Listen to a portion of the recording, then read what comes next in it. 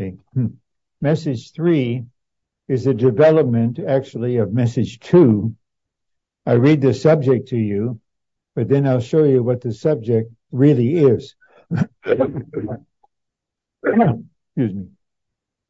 More than conquering in sufferings, tribulations, afflictions, anguish, and all circumstances through the one who loves us. So the message will not be on sufferings, not on tribulations, nor afflictions, nor anguish, and not even all circumstances. It is about the one who loves us. And something I do believe the Lord is starting to do right now. He will do until now, until 9 o'clock, then he will continue one by one with you. Based upon Romans 5:5, he's going to pour out the love of God into our heart. Lord, we open our heart to you. Pour your love into our heart.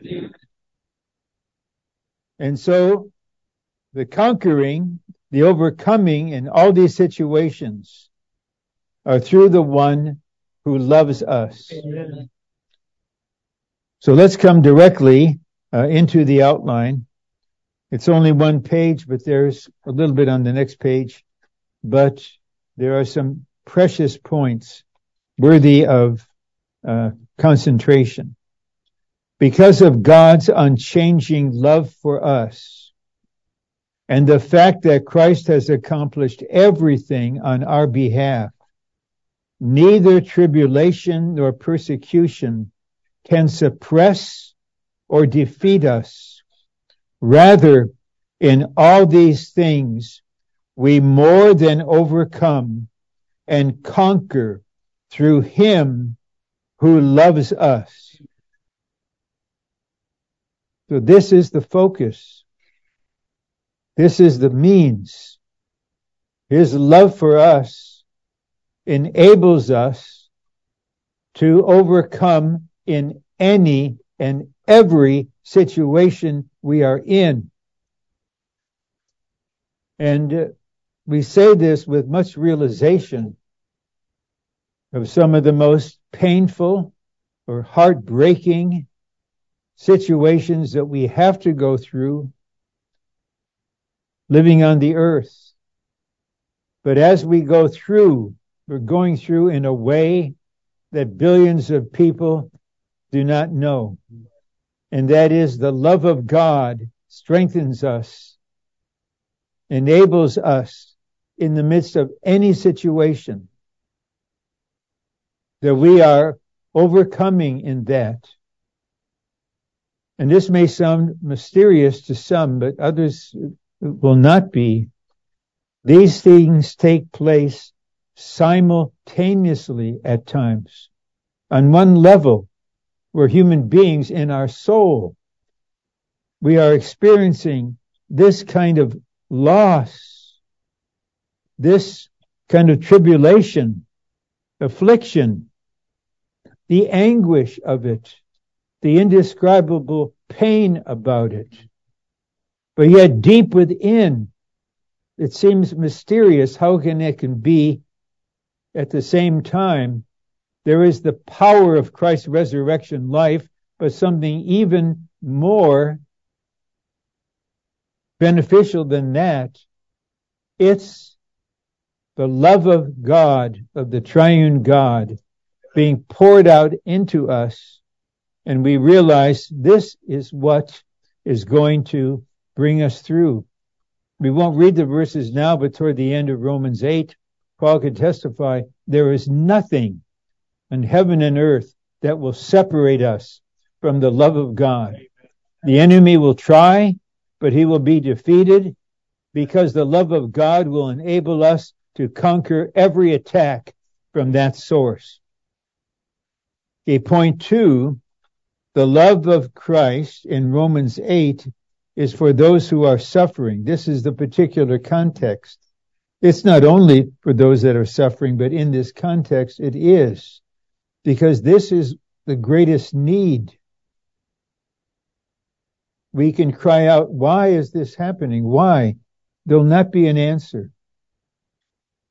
Our wise God is just not being an answer, but there's a response. And I was considering whether I should mention this or not, but I think I have the Lord's inner guidance to do this. After I had that heart surgery that one day,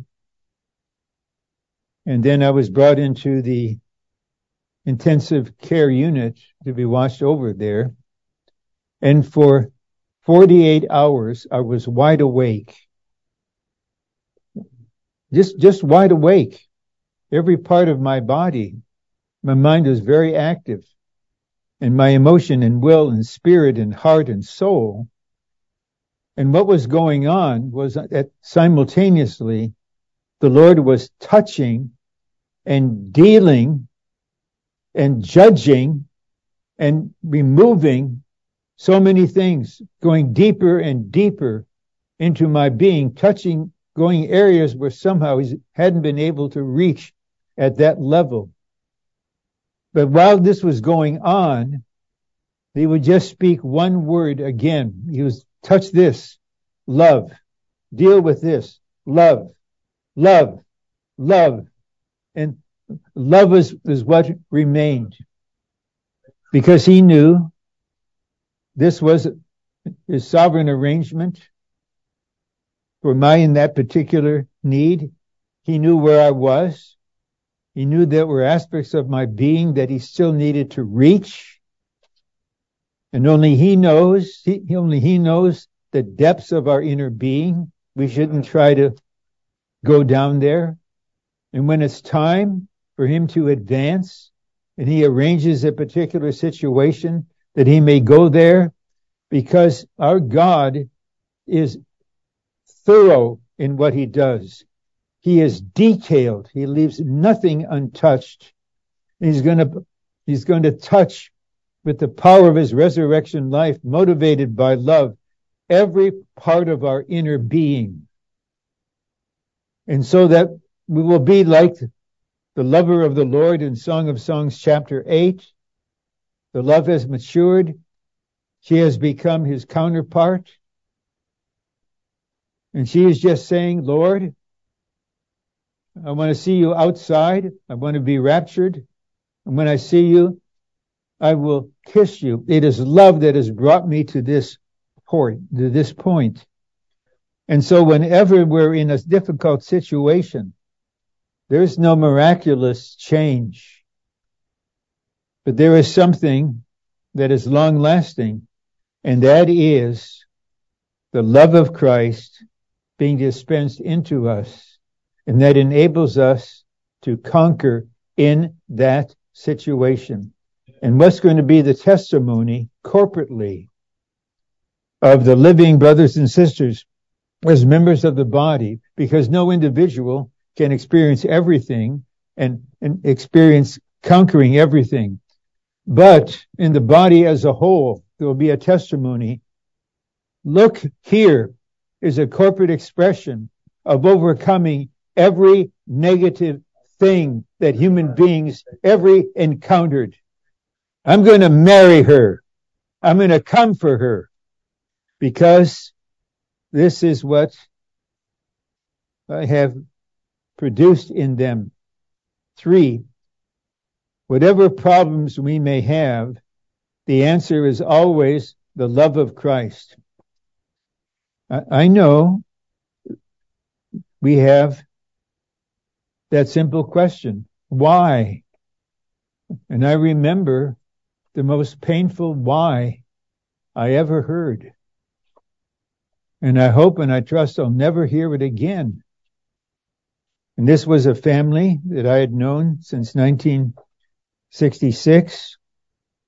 I knew when their son was born, from the time he was an infant. And when he was 11 years old and he was in the 6th grade, I and some other brothers were serving in children's meeting on the Lord's Day. And those that were 11 years old in the 6th grade, we wanted all of them to be dynamically saved and baptized, to be sure that they would enter into the next stage of their human life really born again. And I helped to serve him. And I remember would take some of them out one by one, older brother to younger brother, just to have breakfast, to have fellowship. And then we baptized them. Then a few weeks later, we had a prayer meeting in Anaheim. And there was an extremely unusual prayer, the power of it, the authority of it. And the prayer was partly expressed, what is going on in California? What kind of government? What is taking place? Because the governor was releasing people who had been in prison who should stay in prison for the terrible things that they did. And then after the meeting, we found out that this dear brother Benjamin, he didn't come home from his daily duty of delivering papers and trying to get people to sign up. And the last time he was seen, it was in a certain apartment facility. So I went there, and the police had set up a little station there. And then Brother Lee found out. He said, just keep me in touch about what's happening. And so I was very close to the family. I stayed with them. And nothing happened for about 2 days. Then I was with them in the evening. And there was the night detective. He was assigned for that. And he told them, a young boy, his body has been found, but we don't know his identity. And then at 3 a.m., we were all awake. I was there, and he got the call. And I could tell by his facial expression and his response. Then he had to say, I'm sorry to tell you, that was your son. He was killed. And understandably, the mother just shrieked and cried out, why? How can there not be that cry? Why? And the only response that the Lord gives, even to something as indescribably heartbreaking as this, is what's going to happen is the love of God is going to conquer this and deal with this situation. And many of us can testify that in various situations, not as severe as this, thankfully, but we realize that this is the problem. I really want to know why. And now I have questions. I still have questions. And I have a hope that when I see the Lord face to face, he'll answer the questions. But I got this kind of feeling when I'm with him, I'm going to forget the questions. And say, oh Lord, come on now. I'll never get the answer, but maybe it'll never matter. But the point is here that the answer is always the love of Christ. Okay, these are words on paper. It's based upon verse 37, the key verse to this conference, that we more than conqueror through him who loves us. And so it's going to be wave after wave. It's going to be personal experience after personal experience, that the wave of love is going to be the factor that enables us to overcome in any and all situations. And so, in the love of Christ, it is the love of Christ that enables us to overcome all tribulations and anguish, sometimes even more than the event itself. It's just the anguish, the pain in our being. But what is going to overcome this? Not just the power of God, not simply the wisdom of God, not even the resurrection life of Christ, but nothing can defeat the outpoured love of God into any and all of us in various situations. 5, I'm not racing through, but I'm going to spend more time in some other portions. Instead of being defeated, we more than conqueror through the one who loves us. So now we are increasing our consideration of this verse. Instead of being defeated, we more than conquer through the one who loves us. And we need to follow this, even some of you, especially the sisters, who can do two things at once. There's something about male and female. I don't know how you can do it. You can do more than one thing at once. I can only do one thing at a time. Anyway, I'm glad you can do it. So you can listen, you can take notes, and you can pray at the same time. And so, well done. Okay, if the Lord would lead you to inwardly pray, Lord, make this so real to us that instead of being defeated, we more than conquer through the one who loves us. So it's not just the love itself apart from the Lord, it's the one who loves us. This is the main characteristic of God himself. He's the one who loves us. We are being put to death and are counted as sheep for slaughter. That's a verse there. Paul really knew that situation. He lived this way daily. And shortly after he was saved, after Christ was revealed himself to him, and he appeared to that brother and sent him to speak to Paul and to direct him to be baptized, calling on the name of the Lord. And he told the brother, he will know what things I've appointed him to suffer his whole life. I believe next to the Lord Jesus Christ himself, no one suffered more than Paul. But you just read through his epistles, you don't have any feeling of any kind of complaining, any kind of self-love, nothing like that, because there was something much higher than what he was gone through. How many times? At least 4 times with a rod he was beaten on his back. And he said, 4 times I was in a shipwreck. I don't know what kind of course he had. Shipwreck 101, 201. He said, one night I spent a whole night in the Mediterranean. I'm looking forward to see him. I say, Paul, how did you stay afloat? Were you just going like this for 12 hours? How did you do it? And then he said, well, that was, there was my final experience on the boat in chapter 27. And so here is a pattern of a very sinful, rebellious human being who was saved dynamically and by the power of resurrection life of Christ, but even more by the one who loved us. He is the testimony of coming to everything in a conquering way, more than conquering. He wrote this, in all these things we more than conquer. And you read his last words written in 2 Timothy 4. He said, I'm already being poured out as a drink offering. He sends no fear, no self-pity.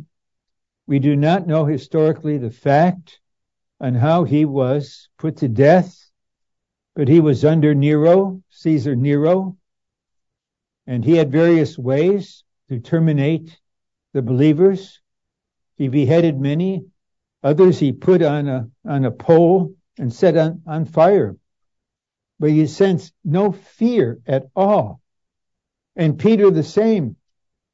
And the Lord told him in John 21, when you were young, you could go where you preferred to go.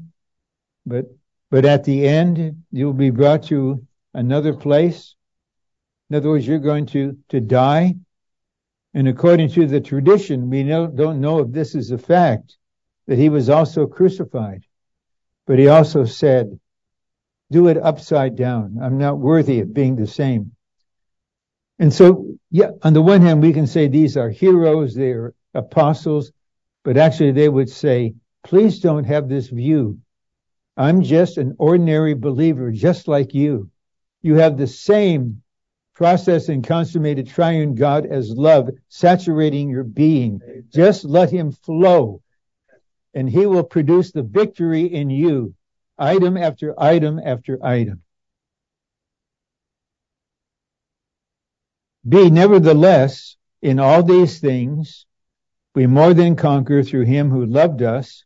Our Lord who loves us has more than conquered all these things. So he has conquered, more than conquered all these things. This should be the common experience of all Christians. And so you have in 1 John 5:4, John is saying that which is begotten of God overcomes the world, everything. And he's referring to our regenerated spirit.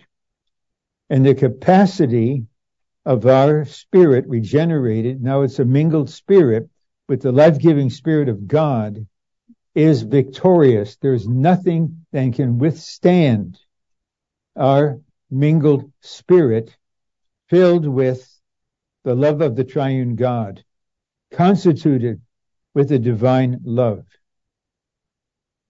Then we will have the love that is the expression of the Spirit, and we will respond to others with love.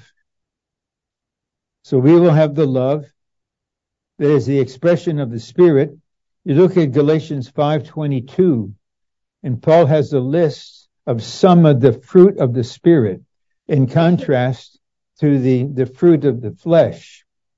And the first one he mentioned was love. And so it's the Spirit within us that effortlessly is going to produce fruit as the first production of the indwelling Spirit in all of us.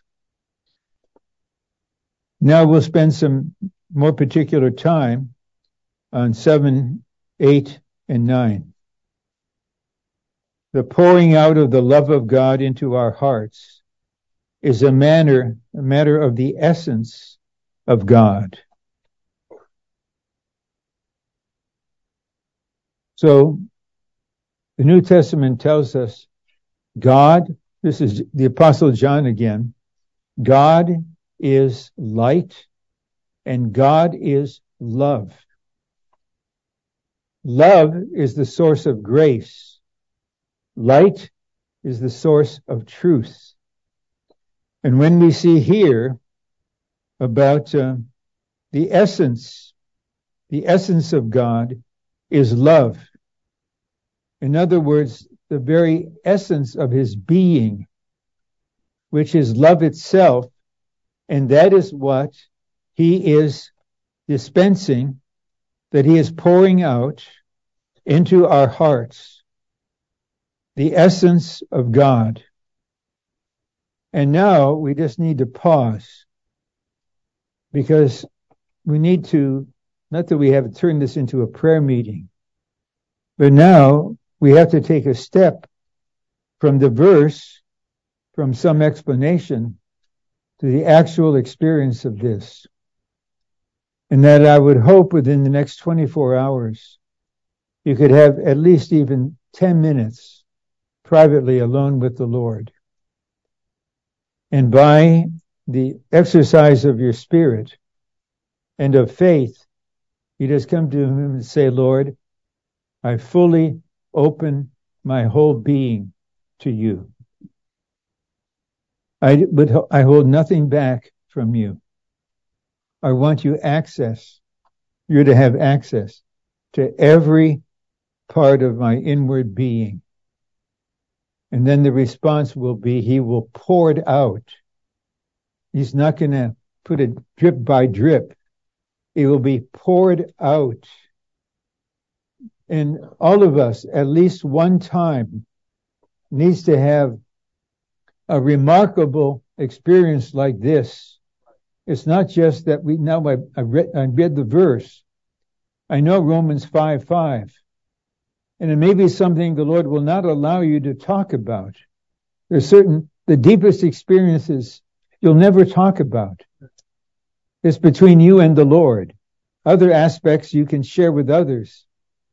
But the roots, the depths are between you and the Lord. And there will just be the situation, and this prayer is going up right now. The Lord is interceding at this very moment. And the Spirit is in us. We'll have a message on this tomorrow morning. Right now, the Spirit is in us, interceding for us. And the Lord himself in the heavens is interceding for us. This is one person interceding, praying, Lord, pour out the love of God into this dear human vessel. Just pour it out. Wave after wave after wave after wave flowing into you until nothing can resist. He's not forcing you to do anything. Maybe you just finished or you're just finishing your university study and you've got this and that offered to you, and that's a very good thing to do. There's some feeling maybe you should go to the full-time training, and but there's some situation going on in your being. And look, and your parents would say, you're going to be behind in your career. 2 years there, you're wasting your time. Others will get married. You won't be married. You're not even allowed to date during those 2 years, And so there are, by the way, there were just two brothers that I know. They graduated from the training. They now, they share the lead of the first one to fall in love the earliest, and they came to the full-time training. The first leader was in the first week of the pre-training, but now they're being the first term trainees on the Lord's Day evening to come together and to introduce one another and to get a certain word. And one brother and then another brother, it was in that meeting when they saw that sister, they knew they're going to get married. They went through all the 2 years, and they're now they're married happy ever after, both couples. Anyway, back to the main thought is that the Lord needs access, because he doesn't force, to motivate us that we will just be a completely opened vessel. And then at his time and his arrangement, you will not just sense some love. You will not just experience love. The love of God will being poured out in your heart. I just love this verse very much. I just long that thousands and thousands of saints in the Lord's recovery will experience this.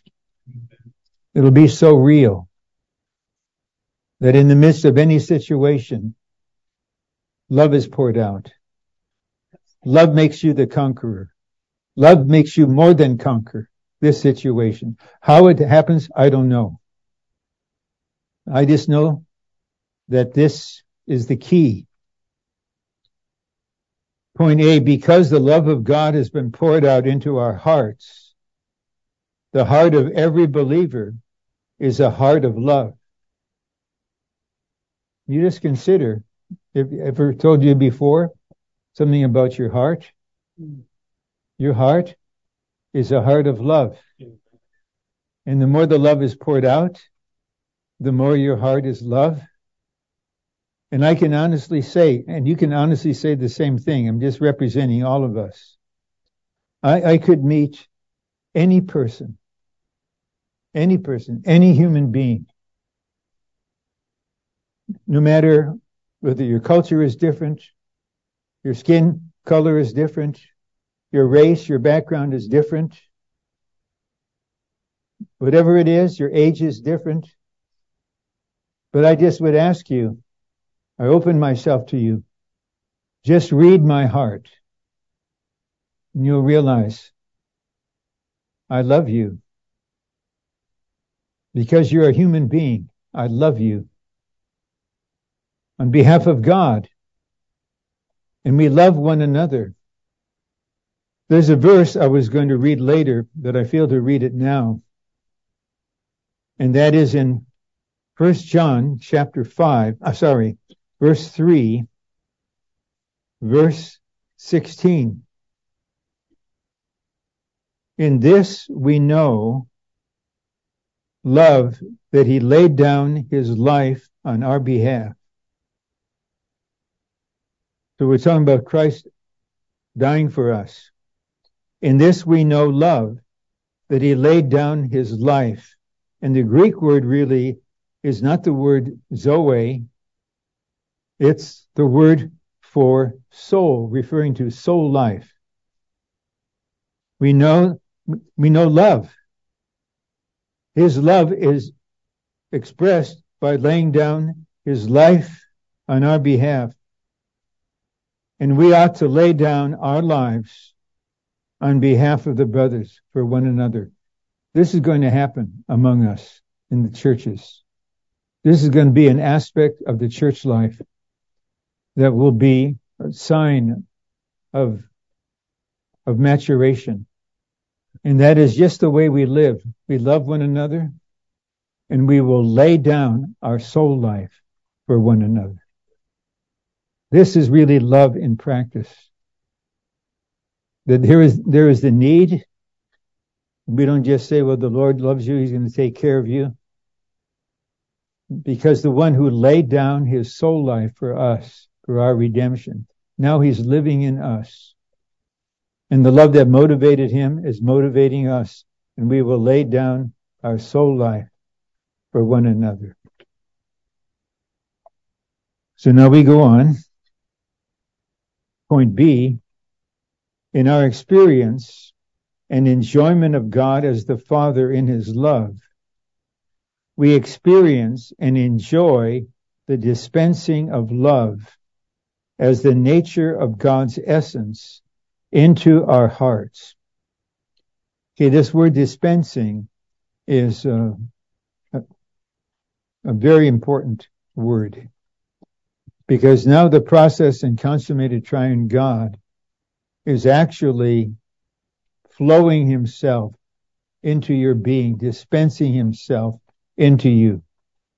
And what's on his heart is that he wants us to be an open vessel every day for his dispensing. I mentioned this already earlier this morning. I want to emphasize it now. That it's our experience and enjoyment of God as the Father in his love. We experience and enjoy the dispensing of love. And I want to make the difference clear between experience and enjoyment. Because it's possible to have experience without enjoyment. Before I explain why, I'll give an illustration. And maybe you remember this when you were young and your mother prepared certain food for you. And there are certain things that was very, very healthy, but you just would not want to eat it. I just don't like it. I'm not going to take it in. And I remember one time where we were taking care of the daughter of another saint. They asked us to, and we followed the mother's suggestion and how you help them receive the food. You want to give them this kind of food. And so she sat down at the table, and especially the vegetables, those things were there. She didn't want to do them. And so this was the challenge. You will sit there and you will not leave until you eat these vegetables. I will not. Yes, you will. I will not. Yes, you will. No more talk. And then I'm in the living room observing this in the kitchen. And then I heard Okay? She did. She experienced the vegetables. She didn't enjoy it. Now, to apply this to our actual Christian life, we may have quite a significant degree of experiences without enjoying them. But why is that? Well, we need to know why, and we need to know how the Lord will make that a normal thing. Okay. The organ for experience of the all-inclusive Christ is our spirit. We are one spirit with the Lord. The divine dispensing reaches our spirit first. So when we are exercising our spirit, contacting the Lord, we experience him in our spirit. But how is it then possible, Ron, to experience this wonderful Christ in our regenerated spirit without enjoying what we're experiencing? Well, there's a different organ other than your spirit that has two main functions, and that is your soul. And the two main functions of the soul are, first, the soul is the organ of expression. That is why we need to be transformed into the image of Christ, because the Christ who is dwelling in us can be expressed only through our soul as the organ of expressing. So it's expressing through our mind, emotion, and will. But I want to emphasize the other aspect. It is the organ of enjoyment, In 1 Peter chapter 2, verse 25, Paul, who was now carrying out the commission he had from the Lord to shepherd the flock of God, he said, we all are like sheep that have gone astray. But Christ is the shepherd of our souls. He's the shepherd of our soul. And he's the overseer of our soul. So this is happening right now. Okay, right this minute at 8:19. And that is the pneumatic Christ is the shepherd of our soul in our spirit.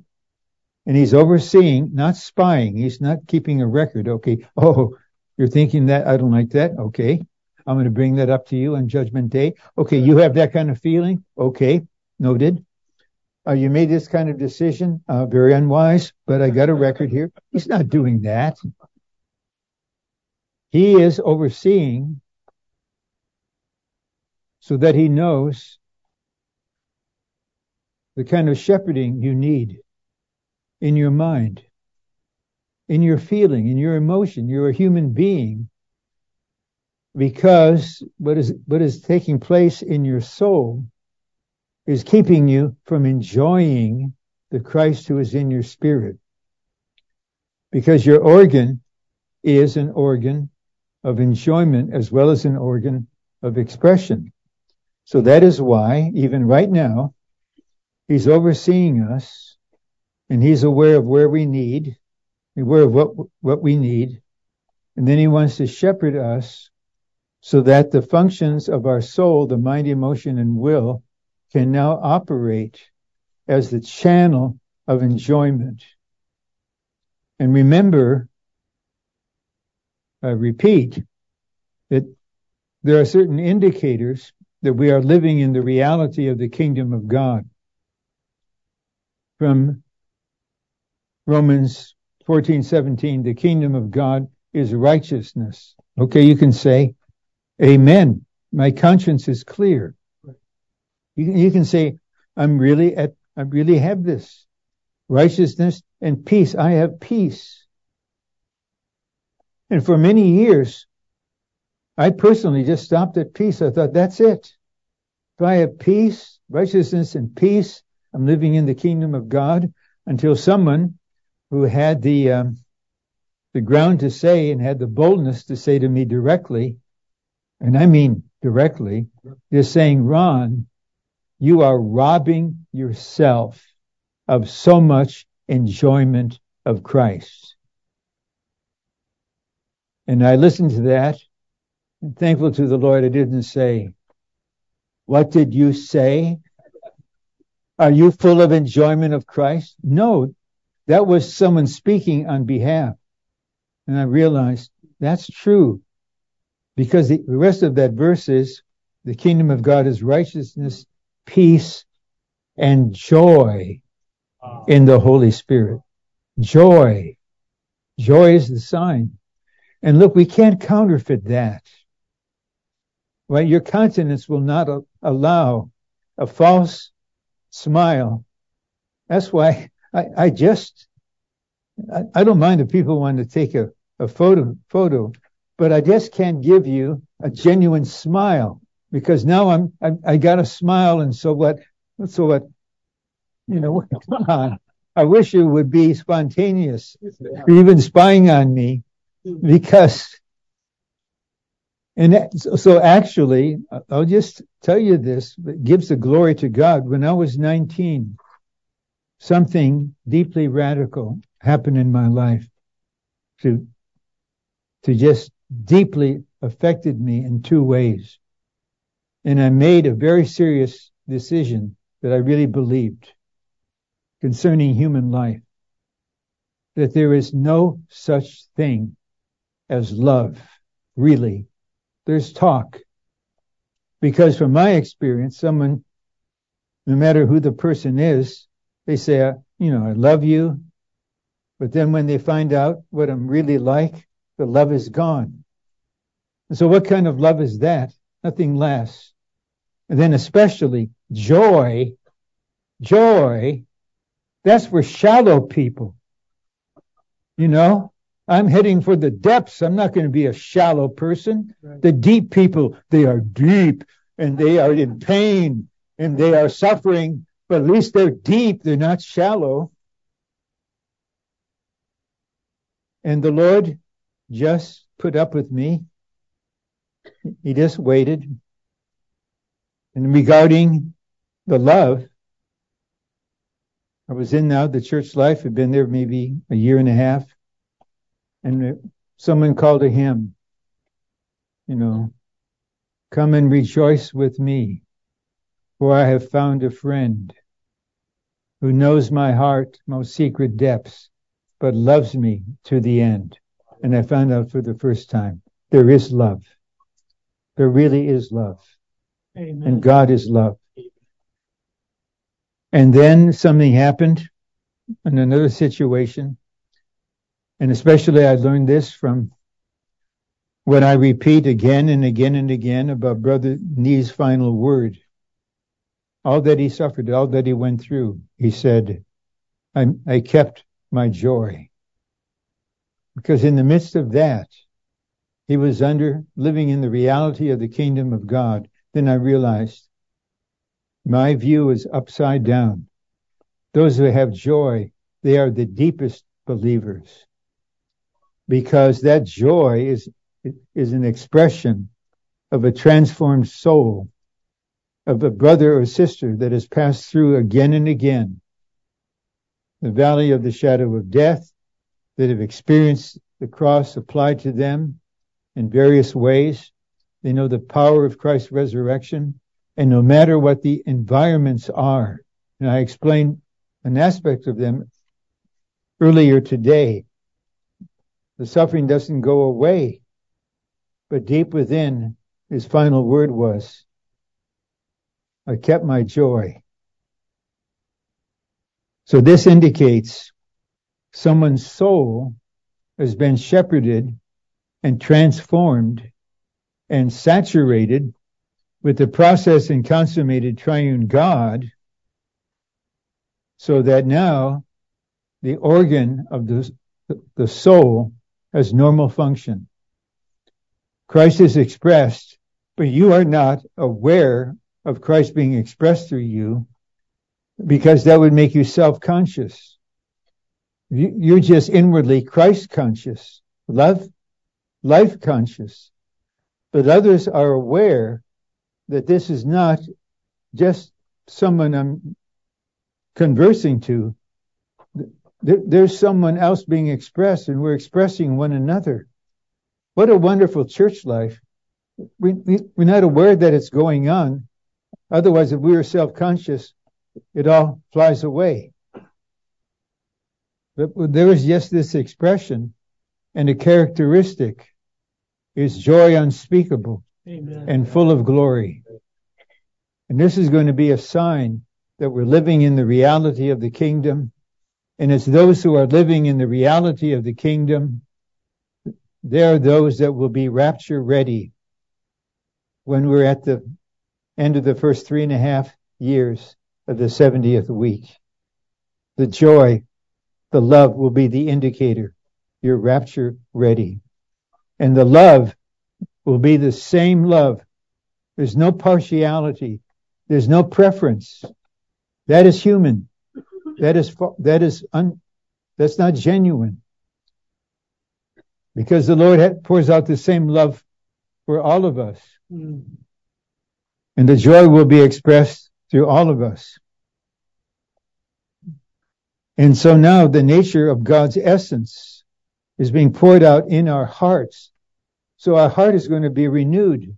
Don't you love this prayer in Ephesians 3, especially that part that Christ may make his home in your heart? Amen.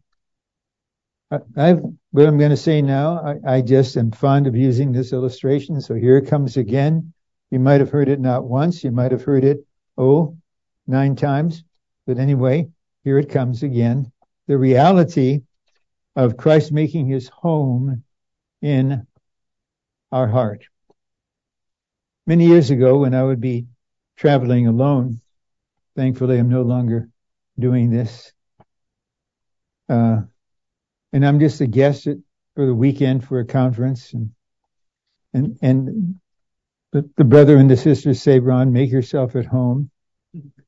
And I know what they mean, just to feel that you're part of the family. And one particular time they said, this is our daughter's bedroom, and now this is your bedroom.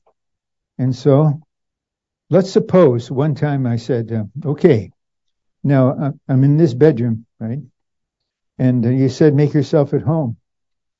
And so I call for the brother, and I would say, will you come in, please?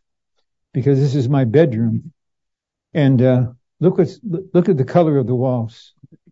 Men don't have pink walls. So please let's go to Ace Hardware. I want you to get light green paint and paint it. And then look on my bed. How am I supposed to sleep there? The bed is a zoo. It's full of all these stuffed animals. Throw them away. And this is my room. And so here's this device has all kinds of music, over 700 rock music. Remove it all. I want to have Beethoven's symphonies. And then he may say, excuse me, please. Then he calls for a family fellowship.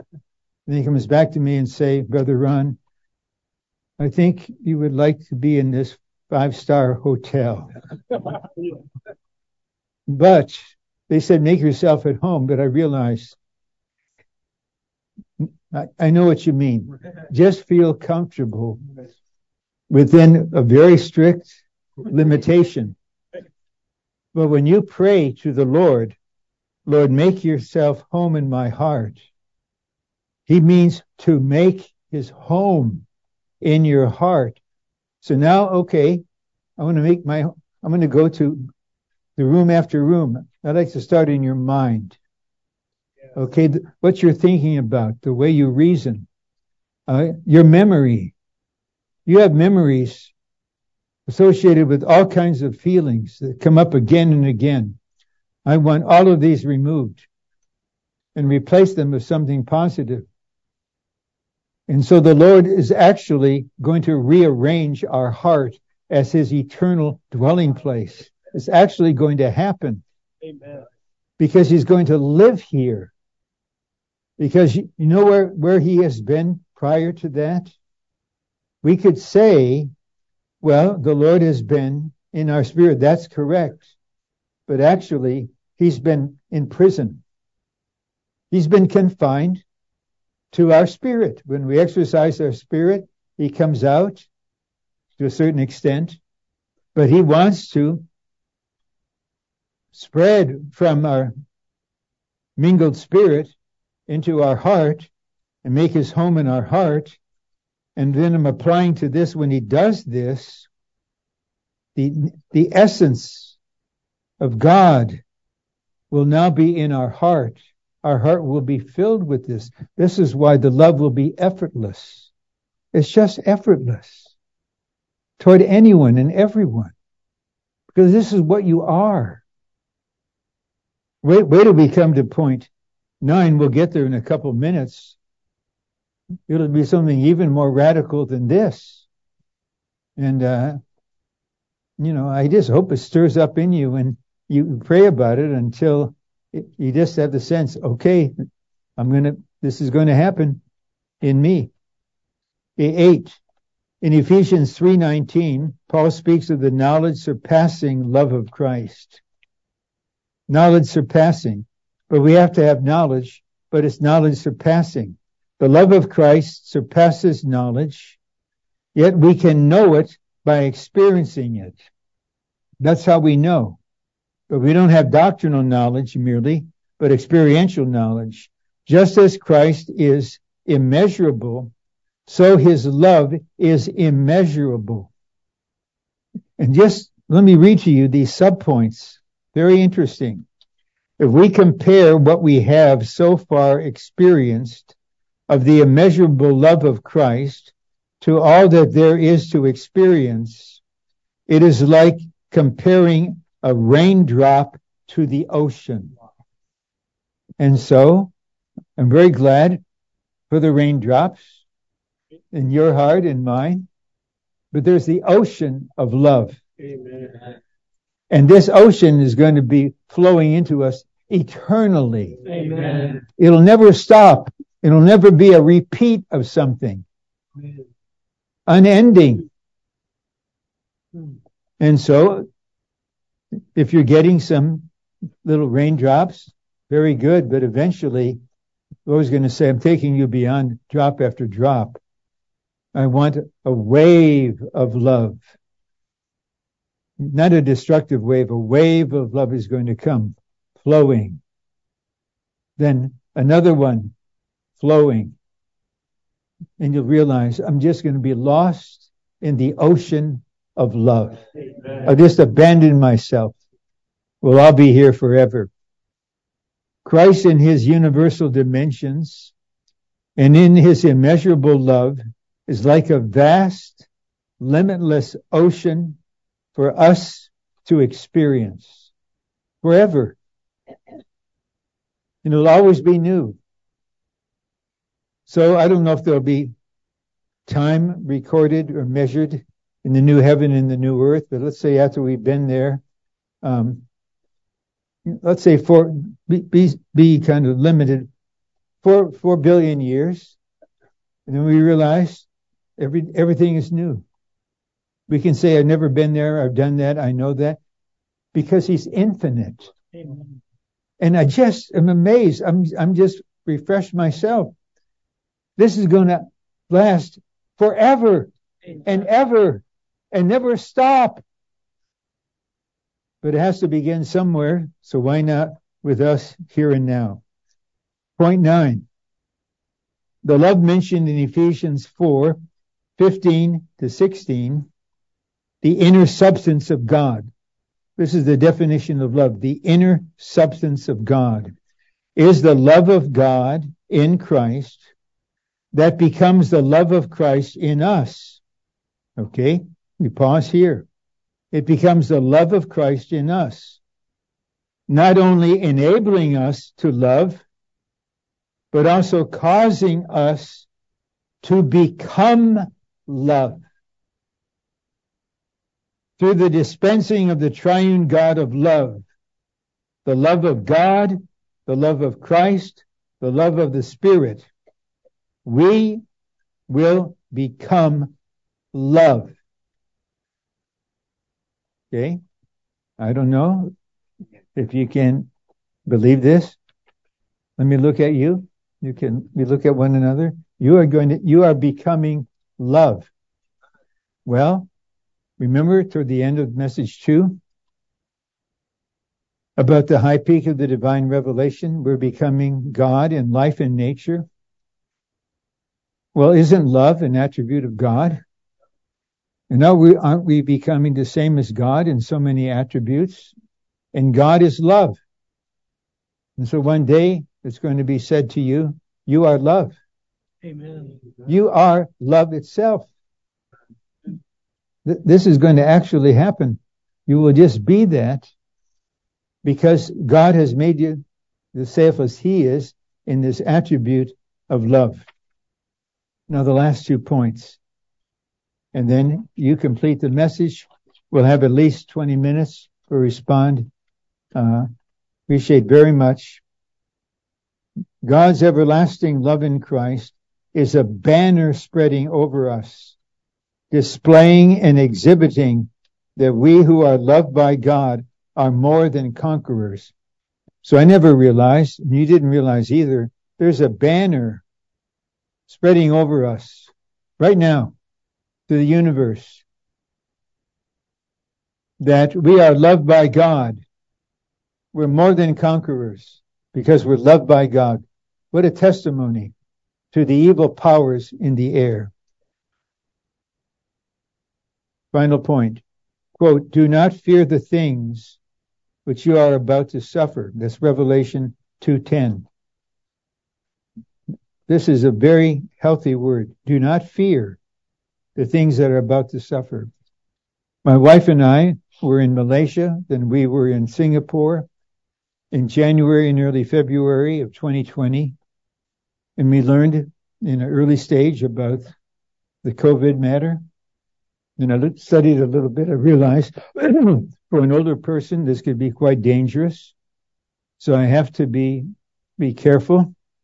But then I made a decision. And my wife and I were in one accord as usual. I will not be ruled by fear. Amen. I want to take a practical action, but I will not be ruled by fear. But it's so sad to see tens of millions of people ruled by fear rather than just taking the practical steps they feel are the best for them. And so do not fear the things that you are about to suffer, for in all these things we will more than conquer through the one who loves us, our beloved Lord Jesus Christ, Lord of Lords and King of Kings. And so, would the mics please come forward? And maybe there's one of the brothers among us that will be the first to come to the mic and just speak for a minute to open the way, and then just follow the love of God in you wherever you're seated. Just come and share for a minute. Then we'll be done by 9:00, leaving the meeting with more love in us than we did have at 7:30. Okay? So please share.